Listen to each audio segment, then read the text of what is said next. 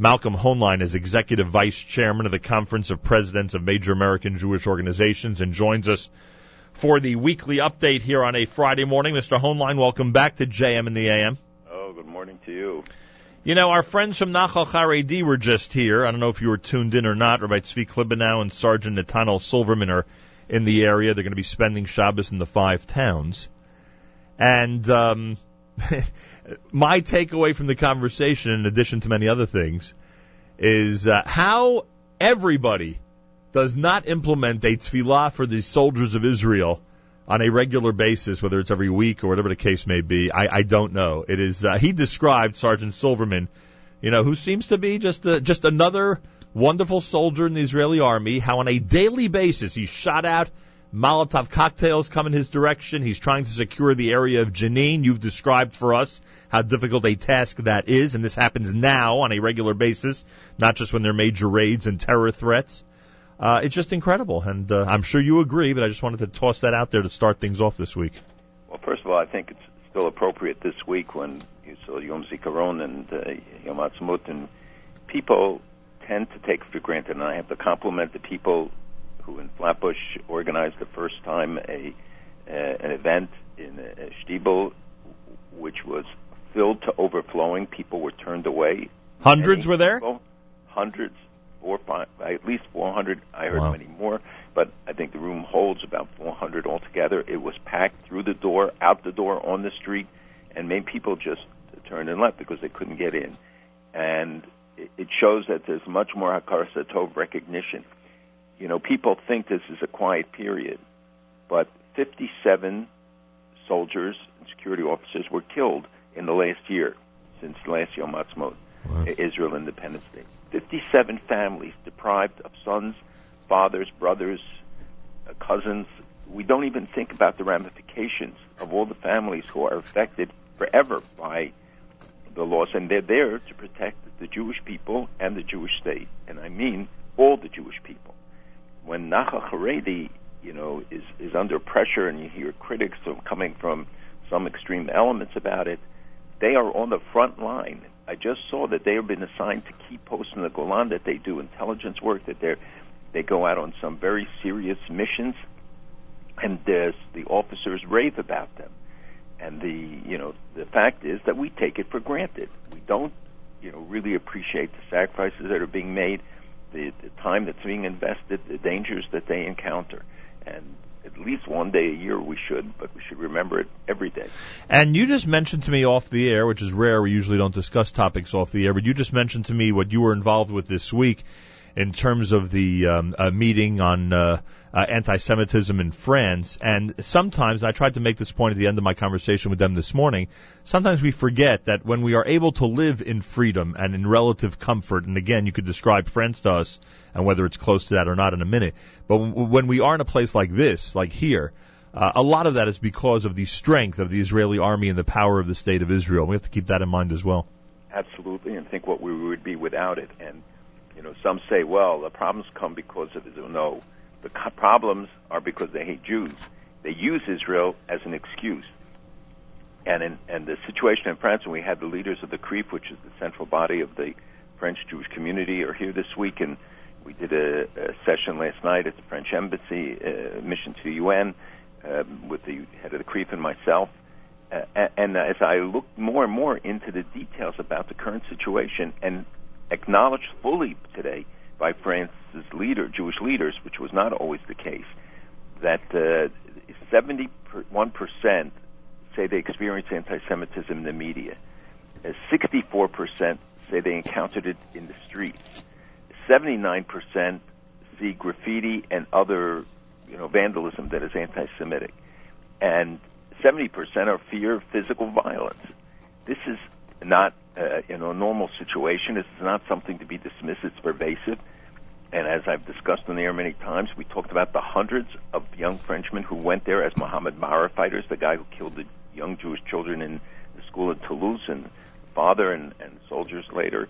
They're fighting in Syria, and they're going to come back because they have French passports. They can get back into France, to the United States, to Italy, to England, to Ireland, to all of your countries of Europe, hundreds and hundreds, if not thousands, who are trained killers and are going to come back. And this, of course, worries them. The demographic imbalance, the extremism emanating from parts of the Muslim population, from the extreme right, and the European Parliament is going to have an election the coming weekend. There's a great fear that between the Jobbik Party in Hungary and Golden Dawn in Greece and Le Pen in France and other parties in Holland and Belgium, that they could get 20-25% of the vote in the European Parliament. Wow. And he said that they could even be the number one party. And although they're careful, Le Pen's daughter, Marie, is careful not to engage in anti-Semitism. But you know about the Quenelle, this reverse swastika, right, which was started by the comedian, right, quote comedian, who's now become a national figure, who has spread this into every realm. You see it at sports events, you see it at other major public gatherings. They're now being more careful because they're subject to legal action. In Europe, you have libel and other laws that we don't have here. But the pervasiveness of this in the media and elsewhere, and they do tie it, of course, to events in the Middle East, but it stands on its own as reflective of events of the past, where France became subject under the Vichy regime and deported Jews and killed many of them, killed as a result in concentration camps and elsewhere in France and outside. We have to take these things seriously. And by the way, you just in what you said about France, you spoke about how Jewish residents, speak of vandalism and what they see, swastikas, I would assume, and things like that. And look how it was dealt with in our area.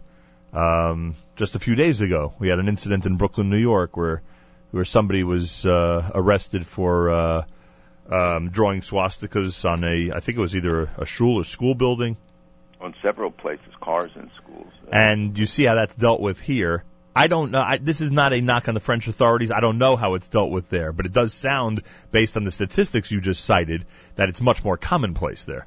It's more pervasive. But the national leadership, Hollande, the president, and Valls, the new prime minister, whose wife has Jewish relatives, have been very strong on this issue.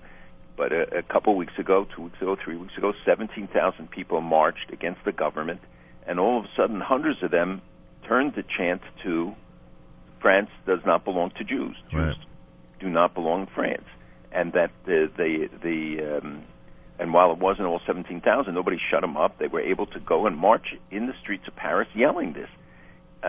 So the Ministry of the Interior, Valls was, and now he's the Prime Minister, have been very outspoken and active on it. It's not a knock at the government of France, but local officials, others. It also, the events that you mentioned remind us of the importance of the cameras that are put up, and security cameras should be everywhere, at least so that people who want to carry out such acts of violence, I'm not talking about those who want to kill will do it at any event, but those who engage in the kind of graffiti and other acts of vandalism will be deterred. And by the way, and I know that we don't always talk about local stuff, but this is even bigger, and you, of course, with your association with the security apparatus for our community, would know something about it. Has the if I understand this correctly, the NYPD is now giving up on a certain unit that used to either follow or pay careful attention to different Muslim organizations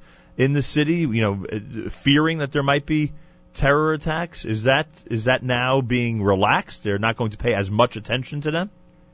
Well, we don't know. There was a unit that came under a lot of criticism, and they said that they were not going to be monitoring Muslim institutions, although such actions have often uncovered right, and enabled them to address issues. It's not just local, but that doesn't mean that the surveillance or that the security operations don't continue. I know that Commissioner Bratton is certainly somebody very sensitive to these issues. So, I mean, did Jewish leadership respond to this, or they didn't need to respond to it, or it's not nearly as big a deal as some of the media sources are painting it? Like, what should be the reaction out there? We'll have to see how it's carried out, but I don't. First of all, I don't think it's specifically a Jewish concern. This is a concern of security. It's like these good point fighters in Syria. Right, good point. Although if we make the point, it's not our point. Right, understood. Right. Sometimes it's only people from our community who are out there saying anything, though. Right. And before we move on, I do want to get to some other things. But just you mentioned, of course, this incredible week, and it's such a spirited week between Yom HaZikaron, Israel Memorial Day, and Yom HaAtzmaut, Israel's 66th birthday. Did you get a chance, and I really don't know the answer to this, I'm not putting you on the spot, did you get a chance to see the torch ceremony and people like Geula Cohen and Miriam Peretz as they were participating in this ceremony in Har Herzl this week? Yes, I saw some of that. Pretty amazing, no? It was remarkable, and the focus was on women this year. And yet, Haredi women, yet others who were there being honored for their contributions. And we should just point out that, as we said during our Yom HaAtzmaut program this week, Miriam Peretz lost 2 sons and has become very high profile in Israel for just the incredible spirit that she continues with despite these unbelievable losses. It's remarkable. You don't know how it's a superhuman feat. Almost. Just incredible. Malcolm, could you? I mean, this has become such a story now, rightfully so. The terror group that's responsible for the kidnapping of these hundreds of girls in Nigeria. Could you I assume it's an anti-Christian a terror attack, essentially, which I would love for you to expound on, because sometimes we forget what the Christian community could be subject to in terms of terror out there from Islamic rogue groups. Could you explain who this terror group is and what their goals are? The goals are to take over Nigeria. It's a very powerful country, an important country that, with energy and other wealth, that this has been an ongoing battle, very long, has taken thousands and thousands of lives, and with very little attention and the great frustration on the part of the people because they've appealed for support from the outside world and nothing comes. It's not the only such group, but it is one of the most powerful and active groups, is supported by Iran, we believe, and still get weapons that were flowing out of Libya. And the most high-profile thing they did, which is what has finally evoked a reaction, although they've done terrible things where they go into villages and massacre them. Literally mass murder. The whole community. And then you have Christians who then go and respond. This is a Christian-Muslim battle to a large degree. But they will wipe out a village. This time they went and they kidnapped several hundred young girls from school, on the way to school, and now, by the way, have kidnapped even more, and they've divided up, so it's very hard for them to follow them, to determine where these girls are. And the United States today sent some experts there to try and help, and so did some other countries send troops, but minor numbers, not to actually carry out a serious operation, but to try and be supportive of the efforts that are there. And but this is part of the radicalization of in Africa, which gets so little attention. People don't monitor this or don't take it for granted. But the situation there is just what is and what should be there. So if 50% of the population of Nigeria is Christian, they're acting more in the areas that are majority Muslim against the Christians? No, they're acting in the areas that are majority Christian, but do they cross over? And they have attacked Muslim communities as well. Now, you so often, especially vis-a-vis Israel, because we know there's a Christian community in Israel, you've asked for the Christian community worldwide to react to terror attacks. It took more. It was more of I don't know what we would call it, a secular effort. People like the First Lady of the United States and others to bring this to the attention of everybody. Wouldn't you have expected more of an outrage from the Christian world on this? Or are you somebody who's in a leadership position hearing from them, yet the media is not picking up what they're saying? Well, the media has reported on some of these things because they are so blatant and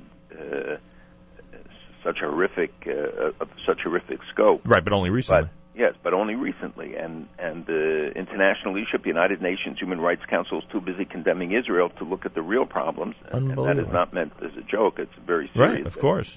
All the resolutions deal with Israel and over any perceived action. And here you have this ongoing effort. And so finally, of late, you have some attention paid to it. But in many places in Africa, when you go there, meet with leadership, they tell us that that their big fear is Iranian influence, is the growth of the Muslim populations, is the forced conversion of Muslims, of people to Islam, and the general attention span of the world is so short. Right.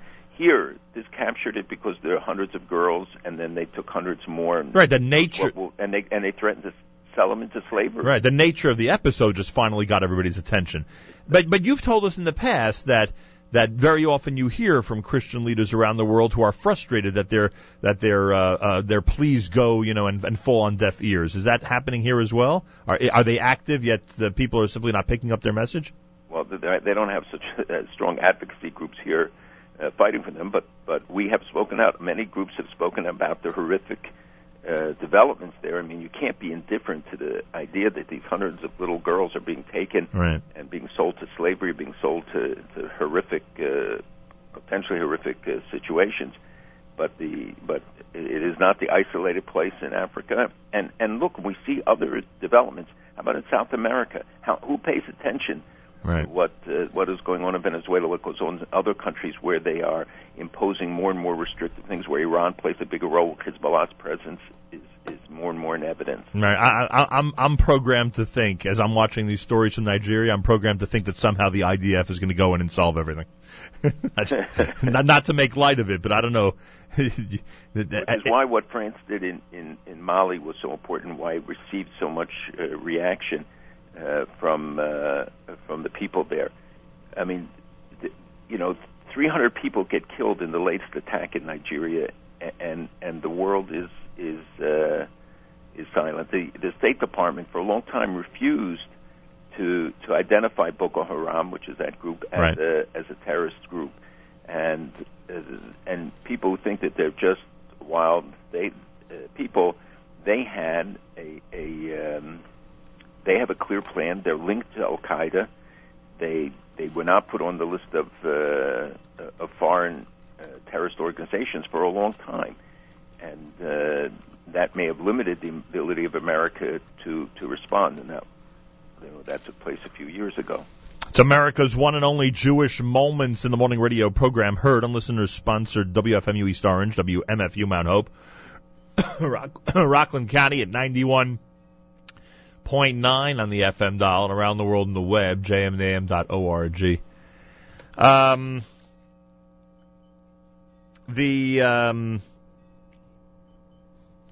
Ehud Barak has indicated, and it's been a while since we've spoken about the military potential against Iran, but let's get back into it.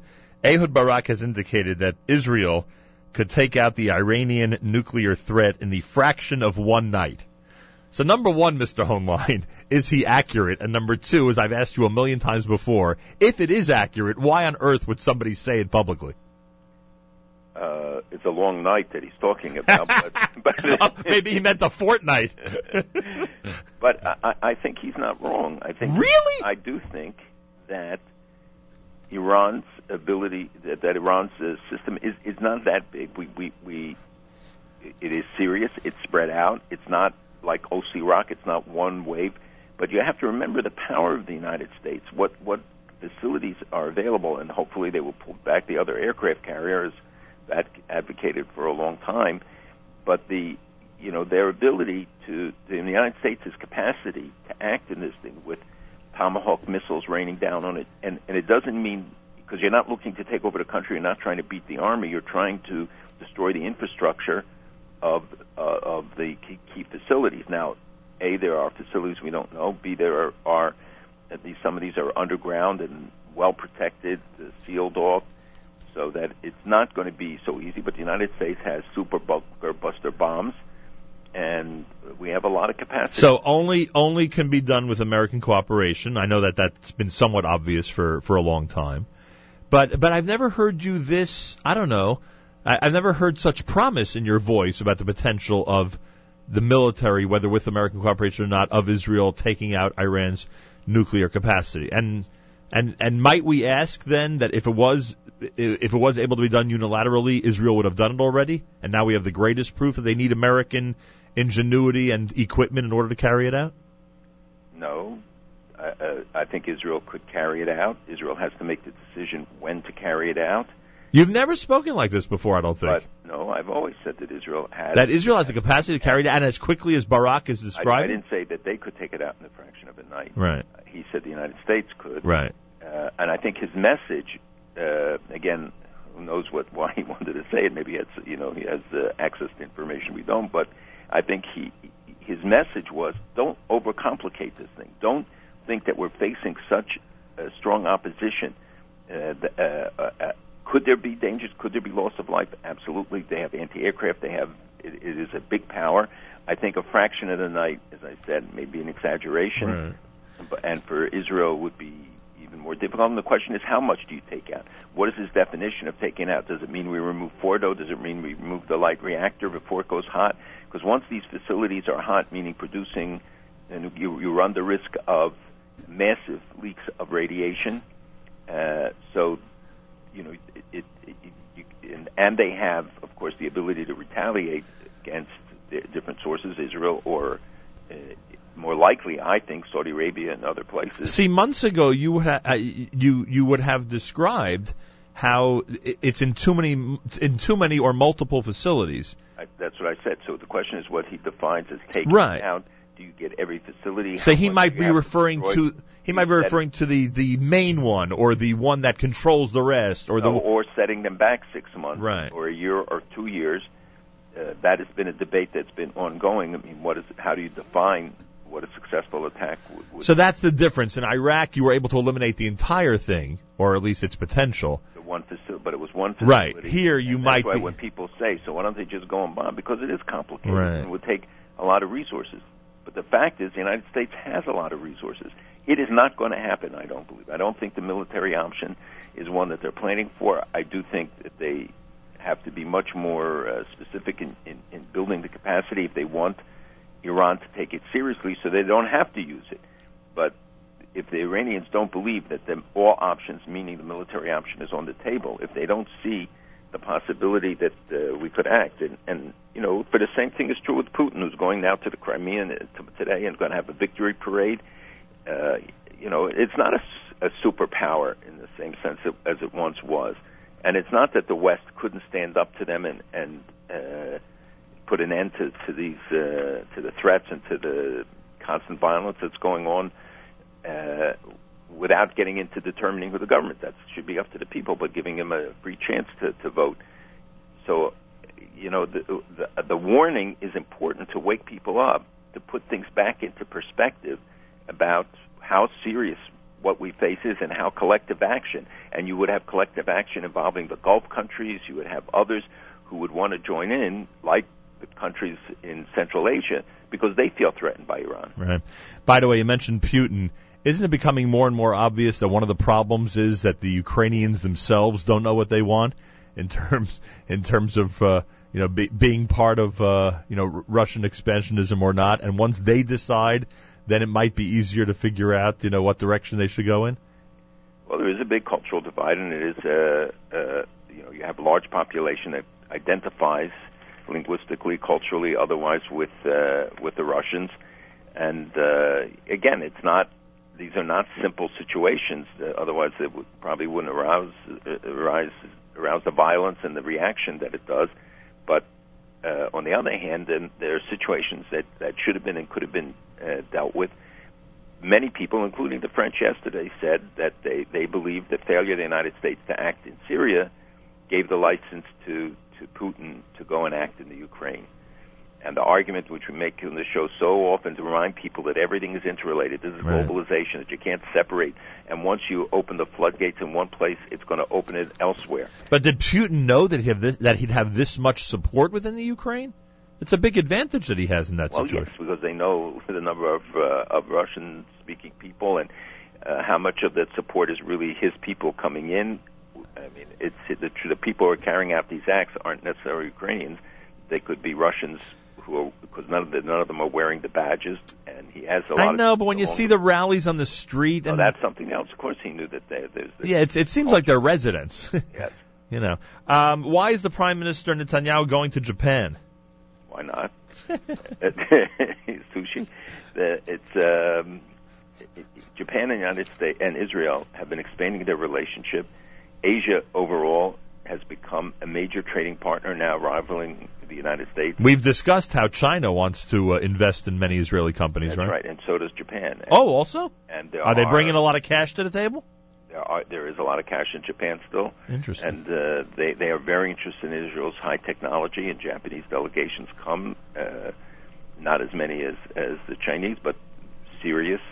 And this is not new. You know, the two prime ministers ago came also to Israel after I had a meeting with him, and we had very serious exchanges about it. And they look to Israel. There's a strange relationship because even a place like Japan, you know, anti-Semitic books sell 600,000-700,000 copies, but it doesn't mean anything. They tell me because everybody thinks sells 600,000-700,000 copies. People read them in the streets, and it's not necessarily reflective of some anti-Semitic explosion. And in countries like China and Japan that didn't really have histories of it, of anti-Semitism. Right. When you write your book, translate it into Chinese, you have the potential for a bestseller right away. 100%. It's unbelievable. Should Susan Rice be meeting with the PA? My question, the bigger question really is, you know, at this point, especially with the Secretary of State, you know, calming things down in terms of his constant travel to Israel and trying to court the PA, should any American officials now be in any type of serious peace negotiations? Well, she's not negotiating. She went there to show the flag to discuss two issues. I think one is the peace process, one is Iran. She went there to encourage the Israelis that the United States was really committed to preventing Iran from getting a nuclear weapon, but it is clear that they also did not agree that the difference is that their definition of a good deal is not what the Israelis' definition. The Israelis say no enrichment capacity. They're saying, well, enrichment capacity and a breakout of at least a year, meaning the time from which they make a decision to build a bomb to the time that they can build it. If you remember recently, Secretary Kerry said 6 to 12 months. The Israelis reacted very strongly. She said, well, at least a year. It has to be more than a year. That's not the answer. The answer is shouldn't have the capacity because once you have it, they can cheat, they can do it, they can move it up. And Israel's position all along is that they shouldn't have the capacity like Canada, Mexico, others who enrich outside, and they have many offers for it. And if from the United States' own perspective, if you see how the head of the Iranian Navy said this week, we can take out an aircraft carrier that's in the Gulf in a minute. Mm-hmm. Our goal is to wipe out the U.S. naval resources. That they challenge the United States all the time, and talk about our aircraft carriers as being such easy targets, and there's never a response to it. There's not a response to that or to Class C or to so many other things. And in Vienna next week, they're going to meet again, the P5+1 with the Iranians. They're facing a July deadline, which I think is artificial, and the more rushed it is, the worse the deal will be, because you won't have time to hammer out a lot of the details unless they just make a framework agreement. She reiterated the determination of the administration to prevent Iran from acquiring it, and she also, of course, spoke about the negotiations with Netanyahu, with the others, with Lieberman, and in Ramallah. By the way, I'm getting sick and tired, whether it's Martin Indyk or anybody else, of hearing how Israel is responsible for the breakdown of the Israeli PA talks. Well, this interview was deeply disturbing. The one he gave Barnea, which was an unnamed source, but everybody in Washington, and I think if you read it, it becomes clear there are very few people who could be, and that it's been identified as being Indyk, who is a special envoy. They say now he's going to resign. We'll find out. He gave a speech last night in which he reiterated some of these things. It is very disturbing because you see these leaks, and then They walk them back, but the damage is done. Once you put this out there, this becomes the basis then for the BDS advocates, the boycott, divestment, sanctions, the anti-Israel delegitimizers, especially in Europe, but even here, that they say, look, here you see who's responsible for the breakdown of talks. That a couple hundred units are going to be built in Gilo, that's really the issue, or that Abbas has no intention of making a deal, and it becomes more and more clear. Hamas says they're not going to ever accept the quartet things. We don't believe there should be a Jewish state. Their TV continues to broadcast kill all the Jews things on children's programs. They continue to apply to international conventions, and the former head of the International Criminal Court, Ocampo, warned them yesterday to remember that if they start going into war crimes, that it can be brought against them, against the Hamas and against others, for all the rockets that were shot, for all the things. And now the analysis that you see is that they're saying you can't force the parties faster than what they're ready for or what they're ready to commit to. And I think that Abbas, at 79, looking to the end of this term, is not going to negotiate a deal. If you remember, Arafat walked away from a final deal, too, without answering it. When he visited Washington, the president laid out a plan to him, and they never got back to the president on it. By the way, our friends at NORPAC say that Iron Dome had a big victory in Congress this week. Iron Dome had a victory, and the support is continuing. And but the administration did put in for a significant amount of money. They always go in with a lower number, then Congress raises it, and the administration approves it. Interesting how it works. And finally, I was reading about the proposed bill for life sentences in Israel for those responsible for terror. When a terrorist is responsible for the murder of somebody in Israel, it generally is a life sentence, correct? I mean, is that usually the? No, not in every case is it a life sentence. It certainly hasn't been, as you see the people who were released. Right. Well, that's I always looked at that but as many of them had multiple sentences. Some have many for killing get life sentences. Yes, but if you look at some of them have multiple life sentences right. for the crimes they committed. But Israel, doesn't execute them. Right. That we see. And we have, by the way, you saw the commitment this week by the Egyptian president to keeping the peace process. And Amr Moussa, who was never a great friend, talked about Hamas needing to recognize Israel. So what do you think of that? Pardon me? What do you think of that? I was taken aback by that, very honestly. I know him a long time. I was really taken aback. But it's because he follows the flow of what the government and the direction that this Egyptian government of the generals is taking, and it tells you how that influences what happens. And it's not just true in Egypt. And now Egypt is talking about a pipeline from Egypt to Israel, but not to bring gas to Israel, but to take gas from Israel to their LNG facility in Damietta. So it's a really interesting development in that that, again, because it's good news, it gets very little attention. I mean, we shouldn't expect any symbolic gestures at this point, right? We're not going to see Egypt and Israel getting together in the near future, right? Well, they are cooperating, and there's a lot of military cooperation. But nothing publicly, right? And the fact that al-Sisi said publicly, the guy who's going to be the president, that he is going to maintain the peace agreement and right. that he's going to eliminate the Muslim Brotherhood, certainly as a political factor in Egypt. I mean, I think those are all positive signs, but more importantly is what they're doing on the ground, which is to actually act against the terrorists and closing down the tunnels. And that's part of the reason why Hamas fled to the welcoming arms of Mr. Abbas, is because of the pressures they're feeling from it. Right. But if you see how the international community, look, we now find out that the chlorine gas is again being used by Syria or continuing to be used. The Israelis say that there were 30 times they used it since last August, and that you have somewhat close to 10% of the chemical weapons remain behind the enemy lines that they claim they can't get to.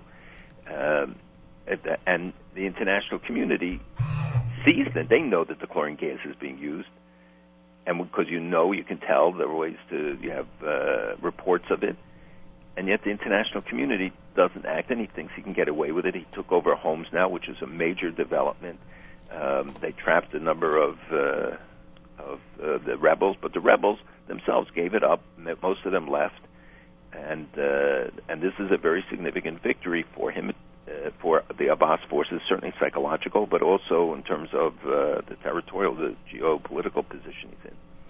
Malcolm is one of the guest speakers Sunday morning, at the breakfast we spoke of yesterday for the security of Har HaZeitim. That's at the home of Rabbi Leaf, 10 o'clock on Sunday morning. I believe that's for men only, and we wish you luck with that this weekend, Mr. Hoenlein.